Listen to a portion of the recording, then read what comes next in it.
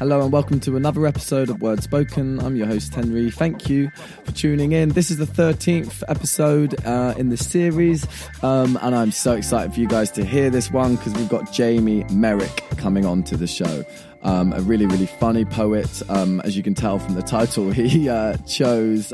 He's got a lot of humour and wit in his work. And yeah, we have a really lovely conversation. I really enjoyed it. So yeah, really grateful that he came down. Before I tell you a little bit about Jamie, there's something I feel like I could plug for him a little bit. So on March the 3rd at Folklore on London Road, he's going to be hosting a night called Word of Mouth. So if you are free, make sure you come down to that because it will be a really, really great night. And yeah, as you will hear from the poetry that you're about to hear on the podcast, the energy that this guy has is infectious. So that night's going to be really, really great. Make sure you're down there if you can get there. So Jamie essentially likes to say that bleakness is his weakness. He likes to paint pictures with words of very dreary English grey scenes and turn it into something that's kind of funny and witty and beautiful, and that's kind of what he does with his work, and it's just really great to listen to. So yeah, you guys are really going to enjoy this. And as I said, yeah, grateful that he came down. The three poems we get to hear from him this week are Love Carousel, Isle of Wight, and then finally the IGTV and also YouTube one is Live, Laugh, Love. As I said, all three of his poems you're about to hear have a real personality, have a real vigour and grit. I'm just saying words now, but it is true. He really does emulate a kind of Britishness in his work, and it's really engaging. So really grateful he came down. So yeah, enjoy the first piece you're going to hear. It's called Love Carousel. Singletons like I are keeping the industry of love alive. Sat atop our toilet seat, swiping on our phone, left and right all bloody night until our legs go numb. We're a different breed to those in the throes of love, forever dreading every wedding we're invited to. 21st century chivalry is a like selfie, a watch story, a cheeking, winking emoji. And the reality of finding LUV is about as easy as kicking raindrops back into the sky. I've looked in PFC, Brick Lane, overpriced bags of shit cocaine, in Pret on Ket. I still cannot find it. The love carousel, once spinning with lust and arousal, has come to a screeching standstill. And I'm done with those drab dinner dates, dribbling off to a bottomless brunch with some frightfully rude foodie, taking photos of her fried eggs and bacon. She had a choice between me and a plate of Nando's, and I won't say which she chose, but she had too many zeros in her date of birth, and I get along better with my mates' mothers anyway, don't you? They think I'm well sweet. Dating leads to mating, but it can be hard. Collecting STIs like Pokemon cards. The dregs I've dragged back to my bed would fill the seediest bachelor's head with dread. Days feel long, but time is short. I'll take a bald man with a Margate tan if he'll have me. Let's grow old together, sunbathe until we sag. You can keep me like a goldfish inside your colostomy bag. I miss the pet names and mind games of a romantic collaboration. I just want a honey to look at me the way anybody ever looks at a dog on the tube. Some company for dinner on London fields. I'll shave my chest, you wear your heels. We'll enjoy ourselves a 3-course meal deal. In the definition of desperation, I'm drifting off to a singles night behind Bethnal Green Station. I arrive, eyes like 12-inch vinyl, chat up lines and bags of gack to rack up in the urinal. Singles night, bubbly women, flat beer. It's as full as a narcissist camera roll in here. Each man spritzed in a mist of Lynx Africa, the ultimate aphrodisiac. Wobbly milkshake thighs attract the guys like shit seduces flies. Eyebrows drawn on at seductive angles, alcoholic lipstick and scented cankles. It's the last days of Toys R Us. We're all here, reduced to clear, prepared to traverse a wide spectrum of joy and despair. Viciously sick in Hackney Wick, collapse of the brain in Brick Lane, erectile dysfunction in Dalston Junction. These nights can be frightful. A sea of toothless beauties were doing the Macarena, and I knew it was time to leave. Being bereft of affection is an affliction worse than death. So it's no surprise you can see the rain behind our eyes and a forecast of torrential pain on the horizon. For when you're looking for love in the jet black crack of Hackney, you're probably barking up the wrong tree.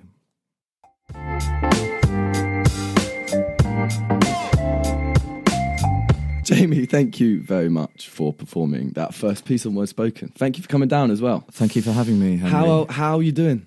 I'm all right. I feel quite fresh today, having not done anything at all last night.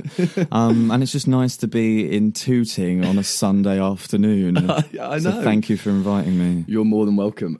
That first piece was super funny. Like I film all three of the pieces, and as I was holding the camera there, I was trying my best to not shake the camera because I was giggling to myself. Like I think you did quite a good job. I mean, that is the reaction I would like from people, is some sort of, I don't know, vibration or shaking, or at least some sort of wobble. So thanks, Henry, again. Your work is really interesting because it's kind of like a monologue almost. It's kind of like a thought process just going out.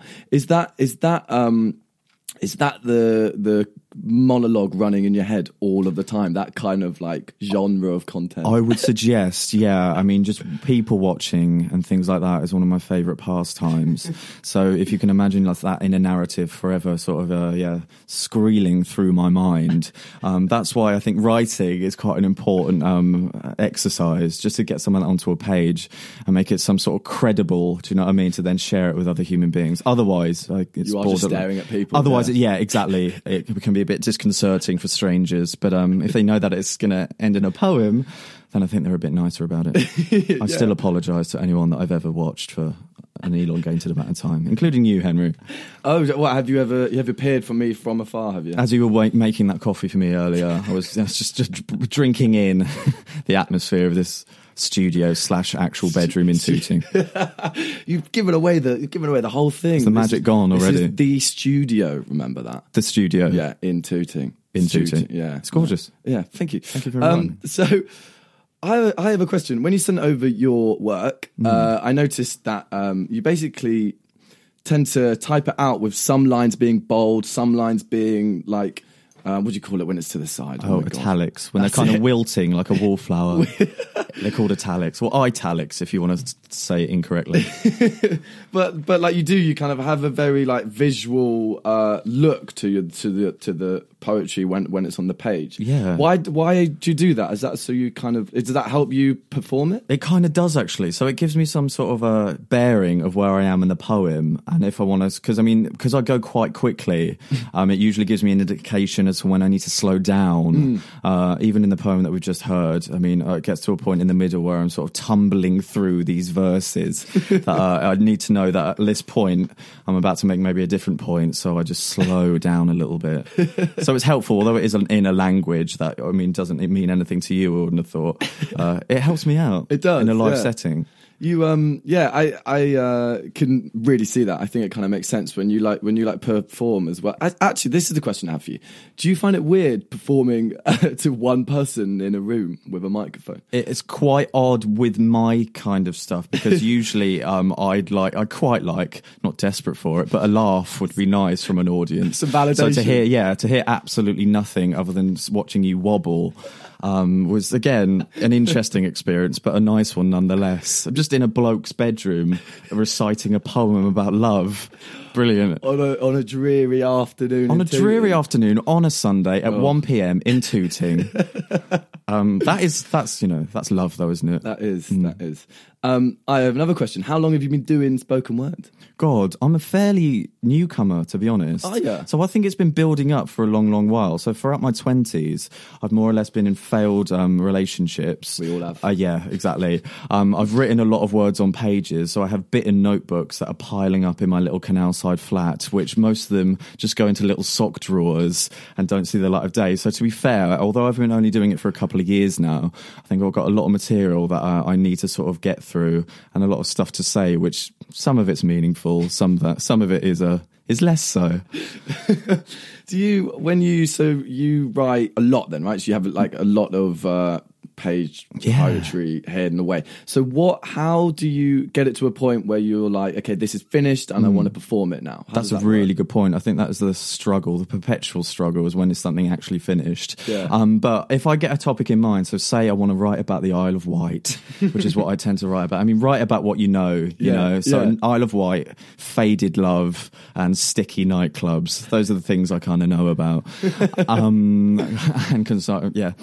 So really, I don't know. I kind of get as many of those ideas onto pages as I can, sort of, maybe consecutive pages. If there's a 3-page poem, I've probably written about, I don't know, like 18 pages of words. Do you know what I mean? It was surely the writing for you as well. You mainly just have to sit at the table and just write words, and then you get into some sort of flow and inspirational state. Yeah. So a lot of it is cack, but some of it, which is less cack, makes it to the poem. So in answer to your question, Henry, that is when the poem is finished. Yeah. No, it's Do you as well? We kind of said just before we started recording the podcast is you almost, so you tend to read your stuff when you like perform, but you also kind of said that it is almost, you like to make the page a part of your performance. Yeah, I think so. And where, like, how did that kind of naturally come? Is that just something that I think that's mainly down to my piss poor memory and the fact that I just can't remember the words. So, and I've got a bit of a thing about people looking at their phone when they're performing a piece to me, to an audience.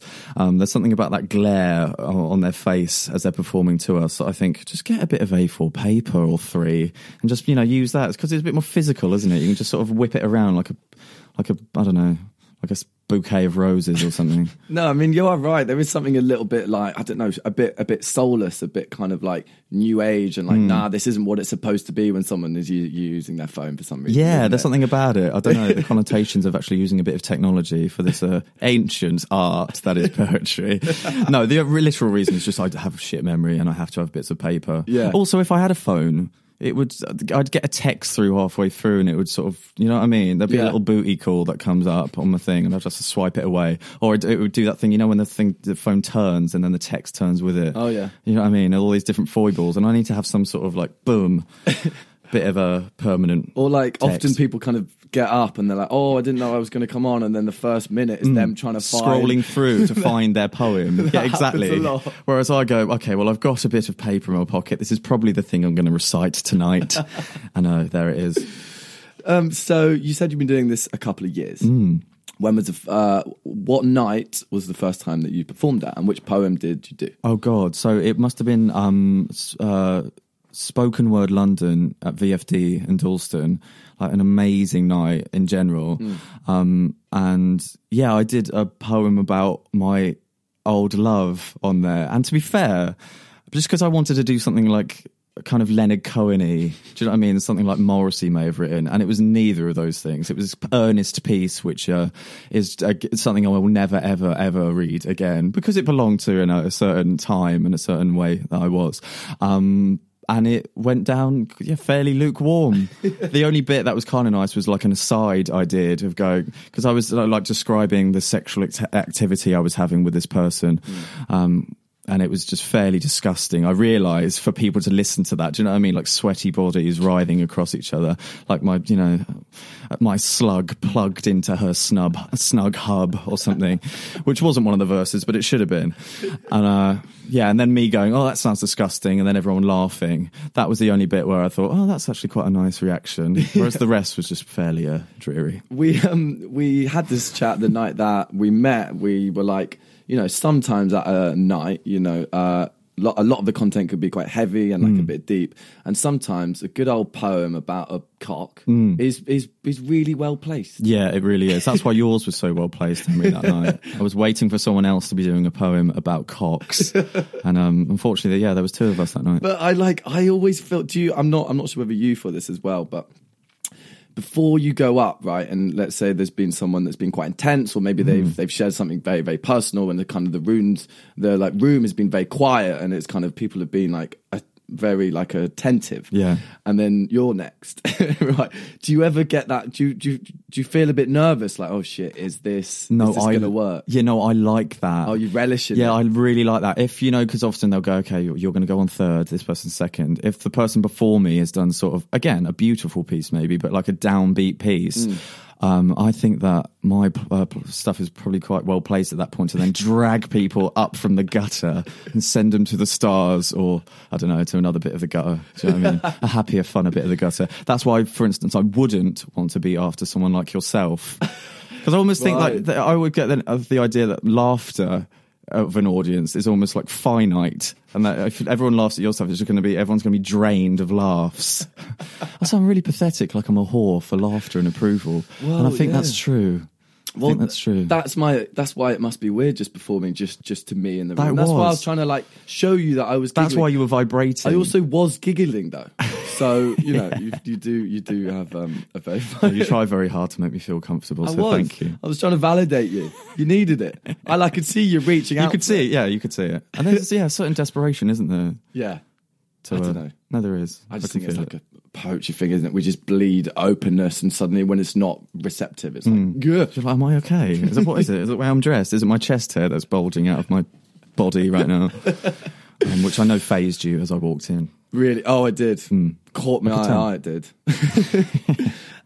What is your favourite poetry night that you've gone to? So you mentioned Spoken Word London. But that one's incredible. Is it? Yeah. Like for anyone that wants to start... Again, I've encouraged people who were there and they're just watching, and I go, oh, are you going to do something tonight? And they say no. And I think, well, why not? I mean, genuinely, it's going to be well received whatever you do. Do you know what I mean? Everyone's going to clap. You're guaranteed to get a round of applause going on and off, which is quite nice. And yeah, just, I don't know, just share your words. So that one is fantastic. Chocolate Poetry Night in Camden is amazing. I just love that kind of raucous 80s stand-up comedy audience atmosphere where everyone is yelping and cheering and clicking their fingers as respect to the performers. So that one's incredible. And yeah, they've just started doing that twice a month now. They have. They're doing it in Clapham. The day this podcast is going to be out is the day that it's going to be in Clapham. So if you're listening to this on the Monday morning, head down to Chocolate Poetry Club that evening. Definitely. Are you going to be there? I'm not going to be there because it's outside of my East London radius. Nevertheless, although the Camden one I go to, which isn't too far.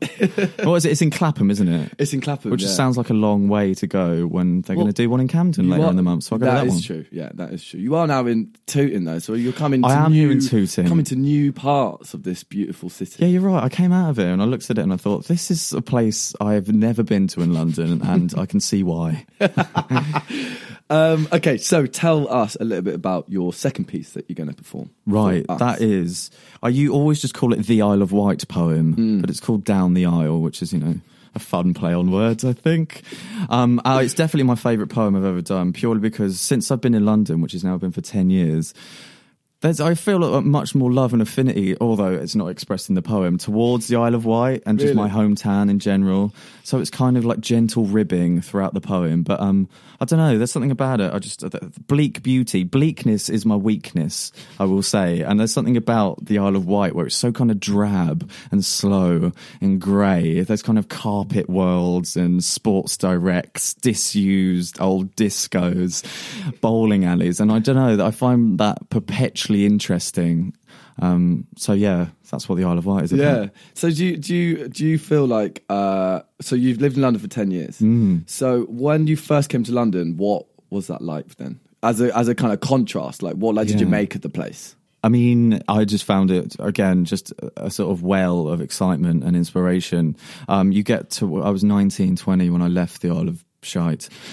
And you're just overgrown at that point. You know, you're going to nightclubs and walking home alone and you're thinking, is this really what life is about? So to come to London and actually, I don't know, just feel some sort of life, which was lacking before.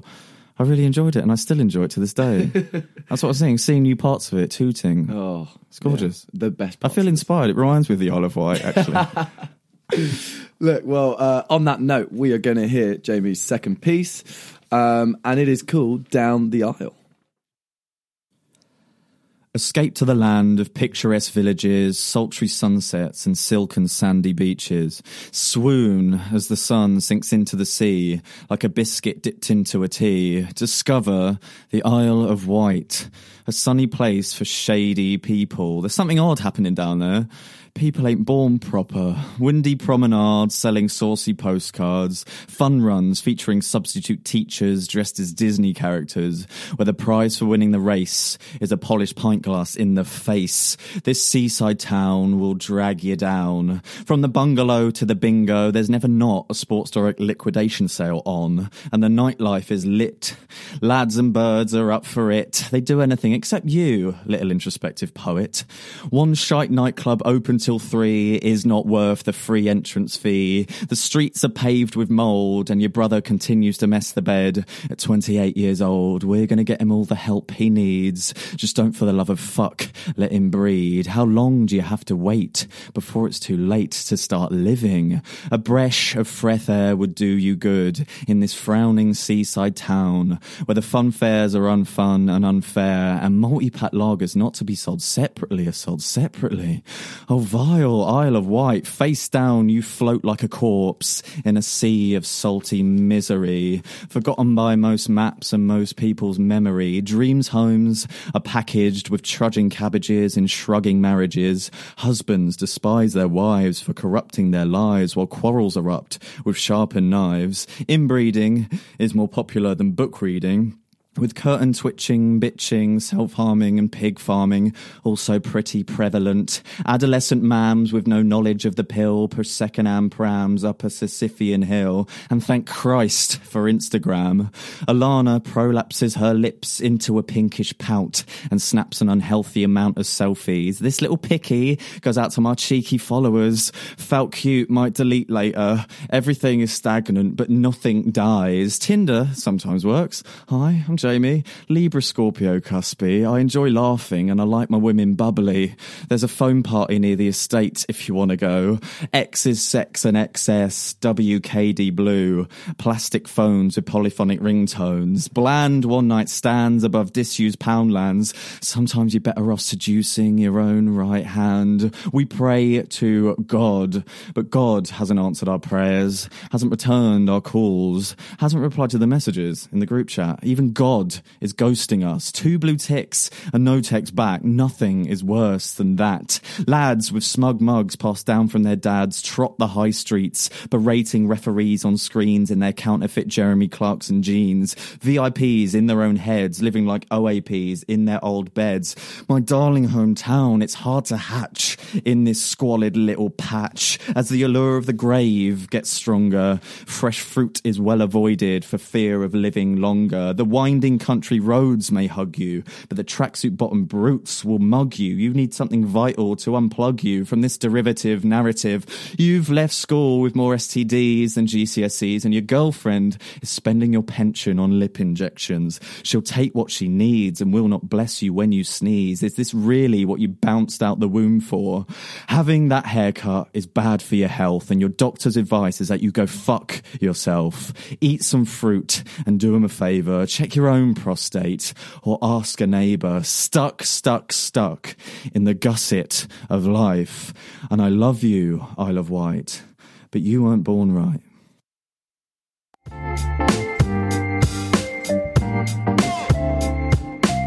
Hey, Jamie, thank you so much for performing that second piece. I think that was a piece that you performed the night that I met you. Am I right? It wasn't, actually. Completely wrong. No, you're not completely wrong. I just happened to... I've just seen it before. Maybe I've seen it online. Is it online? I've done it, yeah, I've done it online. You've done it a fair online. few times. I just talk about the Isle of Wight in every poem now, so they kind of blend into one, frankly. Thank you for sharing that, because that was really great. You definitely have a way of painting a picture with words, which is really great to hear. Even if it's a vulgar picture.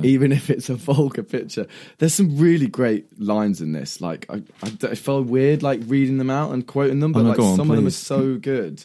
I'm just trying to just go for all the shit, past the shit ones. What was the STIs? You've got more STIs than GCSEs or something. STDs and GCSEs. Yeah. Fact. It might be only truthful to me, that, but autobiographical. Yeah. Sure. So my question is, At what age did you start writing? Like, when did you realise you had this way with words? I probably have been writing since I was about 18, 19, but literally just jotting things in books, because I've been like a massive reader since then. And whoever reads books, you kind of think that you're a writer, or at least can be one. Do you know what I mean? And then like sort of, 17, 18, I got into the Smiths and Morrissey in particular. And because he remains, even, you know, these days, as my favourite kind of writer and artist, I kind of just wanted to be like him, really. So do you know what I mean? When you're just stuck indoors in some small town, writing words onto a page. So to kind of emulate Morrissey himself, I've just done that throughout my life, certainly throughout my 20s. And I've only recently started sharing it. So that's what happens. That's how long it takes me to actually get something from the page to the stage. Yeah. Do you read much poetry, or are you reading like novels and stuff? I've got a bit of a love-hate thing with poetry in general. Just that, I mean, I love people like Sylvia Plath. I obviously really like people like John Cooper Clarke, who's a lot similar to me as far as a performance poet. Yeah. But I find with performance poetry, you need some sort of immediacy. I think people kind of need to know what you're talking about pretty much on the night. You need to be able to say something and people go, boom, okay, I understand that and I can feel that. Whereas with gorgeous people like Sylvia Plath, they're amazing to read at home, but you almost need to like have some sort of accompanying book with it of hers to kind of decode a lot of the things she's saying, which again is gorgeous. Yeah. But that's something I'm not very good at writing, so I kind of have to write STDs with GCSEs. You go, okay, yeah, I know exactly what you're talking about. No, I mean, I guess there's two kind of ways to do that, really. But the one thing I will say is, when I was reading through your work, it actually reads really, really well. Right.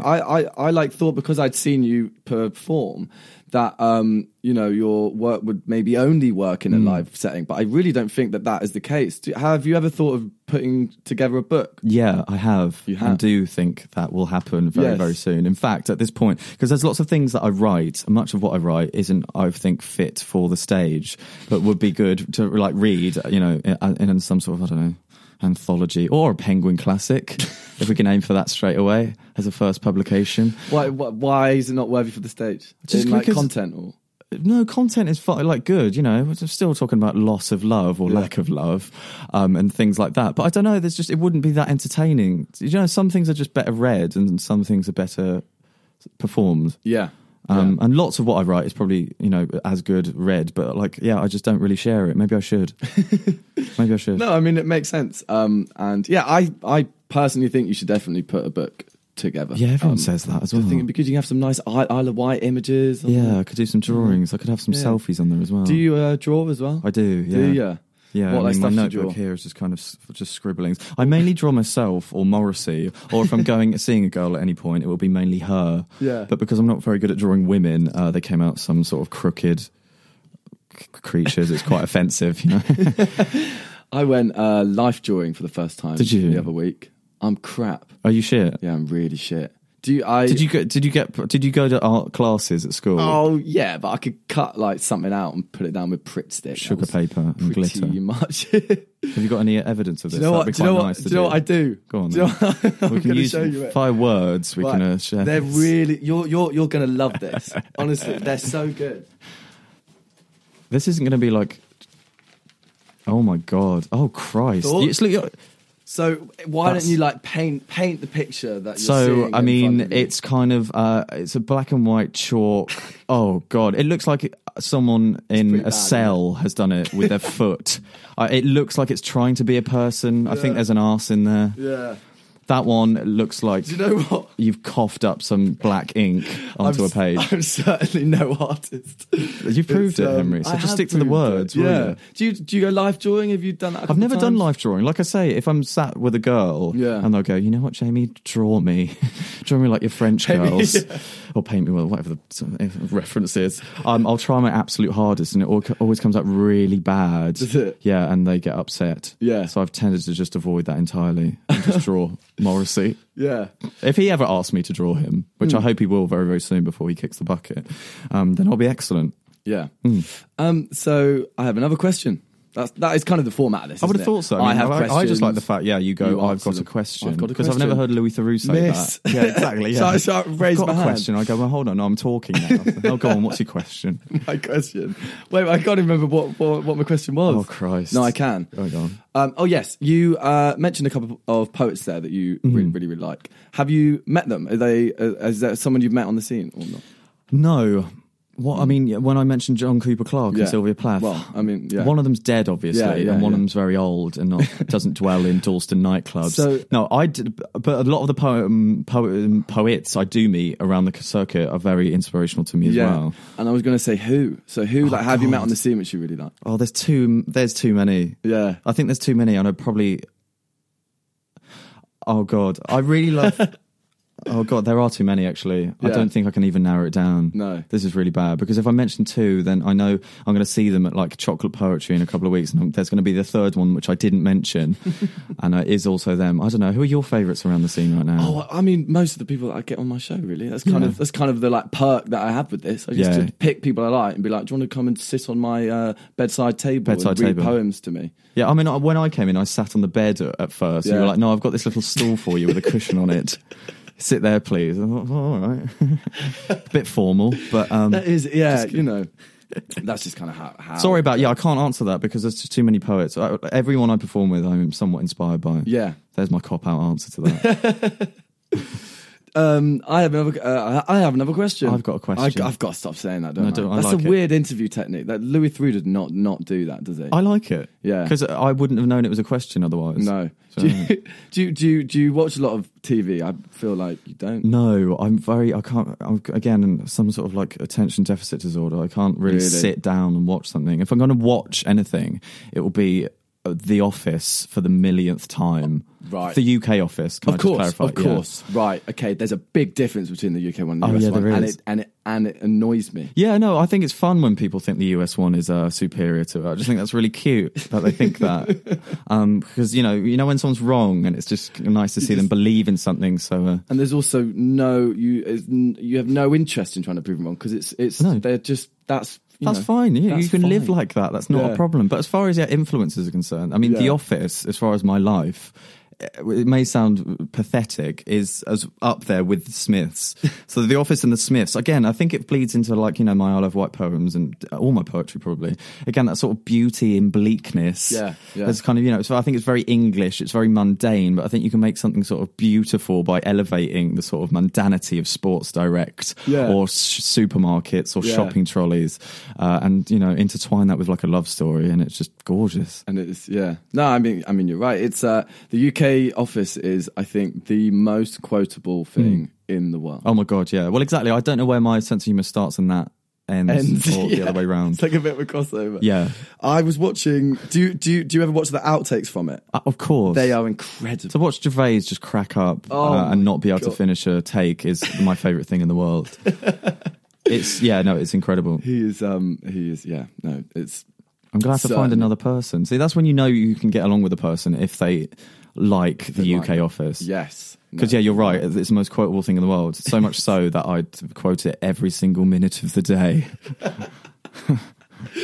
Time is flying by, Is buddy. it? Yeah. And I want to give us a little preamble to your third and final piece, which is going to be up on IGTV and also up on YouTube. So everyone can see your beautiful face. Is it looking all right today, the face? Well, it's all right. Yeah? I don't know. Okay. Well, I didn't go out last night because I'm a professional, because I had this in mind. You were out in Tooting Broadway having a laugh. So what is the kind of preamble to this final piece you're going to do? Well, I decimated the Isle of Wight just previously. And like I say, I've been in London now for 10 years. So I thought it's about time that I decimated London as well. Again, I'm fully inspired by this smoggy city. And because I love it, I decided to take the piss out of it through verse. Yes. And I can't actually remember the name of it. Where is it? Well, what is it? Oh, it's called Live, Laugh, That's Love. It. Live, Laugh, Love. It's 3 words. You couldn't even remember it. Sounds like that film. What's that film? Does it? Live, Life, eat, pray, love. Oh, No. does it say? It Yes, does- it sounds doesn't sound exactly like that. That's just I mean, three there's words. one of the words is in that, correct. Yeah, it's very similar. You're not eating or praying. No, it's like, yeah. Well, I eat and pray. I ate today, and I prayed that this would go well, and I was wrong. So. Lovely. Well, look, I am so excited to hear this piece. So yeah, make sure that you check out this poem. It's going to be up on IGTV and YouTube. It's going to be worth a watch. So yeah, thank you very much for sharing it. And we're going to jump into your third and final piece. So this is Live, Laugh, Love by Jamie. Live well, laugh much, love often was my mum's advice as I left home for London. She ruffled my hair and gave me a kiss. I'll call you every night, mother, I promise. Off to the drizzly city with a vitamin D deficiency, a fruit bowl of all colours, shapes and sizes, and traditional fish and chips at irrational London prices. Home of the woke and broke, depressed, well-dressed, gay and proud, spray-tanned and well-endowed. The only crevice in Britain where freaks like us just about fit in. Fresh from leaving a school which Ofsted said was backward and inbred, I arrived with my Shrek lunchbox and my favourite t-shirt from Oxfam. It read, I'm not as think as you drunk I am. Months pass in a flash. There's not a drug dealer or dry cleaner who I don't owe some fucking cash. How am I meant to help pay off my landlord's mortgage when I'm on 0 hours minimum wage? Live well, love much, laugh often. When you thought these shores couldn't be run by any more mediocre white men, think again, BJ's at number 10. Graveyard mist, Boris Johnson. I'm no gynecologist, but I know a cunt when I see one. Listen to his voice, look at his tie. We're supposed to trust a guy who can make 2 + 2 = 4 sound like a lie. Live often, laugh much, love well. TFL, FML, sometimes London can be hell. In every Hackney back alley dwell urban pharmaceutical entrepreneurs or drug dealers, generously working nights to sprinkle our lives with laxative-laced delights, a memory lane stained with lipstick and cocaine. London is a song I wish I could hear for the very first time again. A fuckboy Uber pulls to a booty call so mashed on coke. Having sex tonight will be like playing snooker with a rope.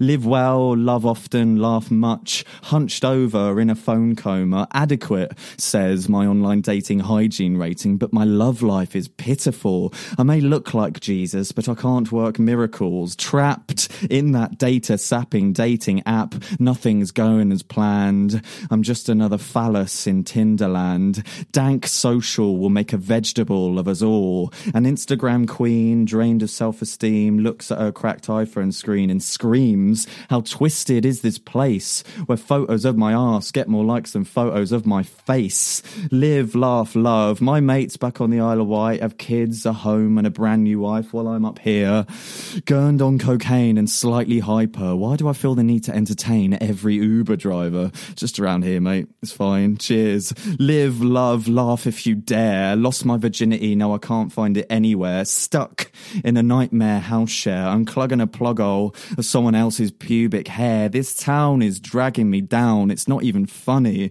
But the joke's on you, London, because I love not having any money. 10 years waltzing with my overdraft. Car sick, yet still parked. Go all the way or don't even start. My mum said, you might find the love of your life at one of these poetry nights, but my sweet old ma was talking shite. Hurtling into my 30s, it's fight or flight. Still, as bleak as things get, I am never, ever, ever going back to the fucking Isle of Wight.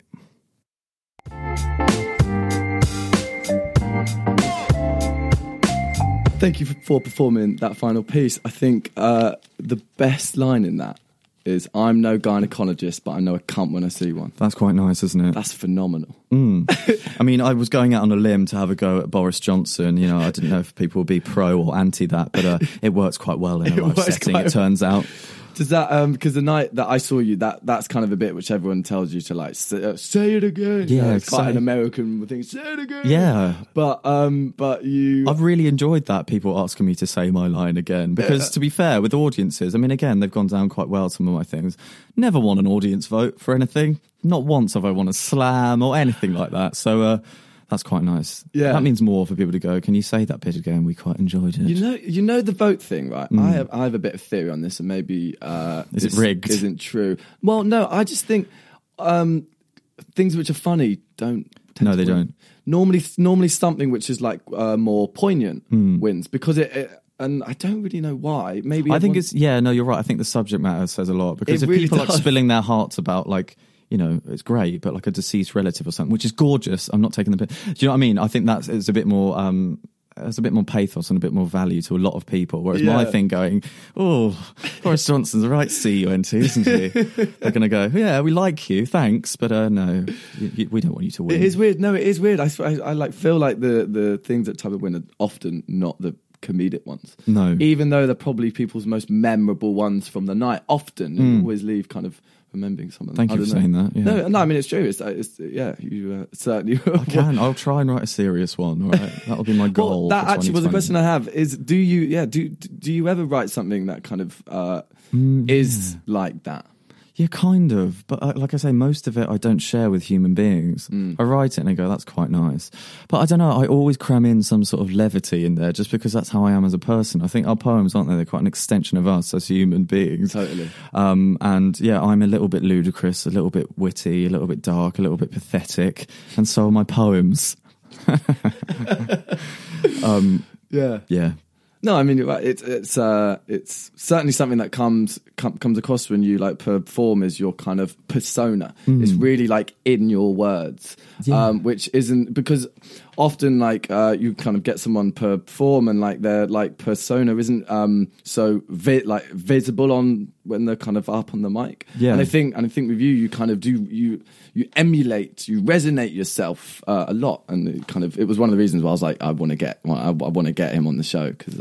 Thank you. I liked it actually when you said I do this podcast, and this was before I performed. I said, "Oh, come on it," and you were like, "Well, I'll just watch you first." Just to make sure you're not absolute shite. I like the thought of me doing it and then trying to look for you in the venue and you just scuttle off. Scuttle away. Or you just pretend not to ever That have a podcast. would have been awkward, wouldn't it? Would have been quite awkward. I was prepared for it though. If I hadn't liked it, I would have been like, yeah, no, great performance. Bro. That was good. It was good. I haven't really got any slots this year for you. But we'll talk. Yeah. So yeah, thank you very much for performing all of the three pieces that we've heard today. My final question is, what do you got planned for the future? So you mentioned potentially that you're going to put together a book. I've got so much material. It's crazy. Yeah. I just need to whittle it down and make some sort of cohesive outlet out of it. I need to draw more pictures. Maybe I'll ask you to do the illustrations. Based off the live drawing, yeah, you reckon I could do it, do you? I reckon so. Yeah. I mean, there's some sort of talent there, even if it is some sort of chaotic nonsense. Yeah.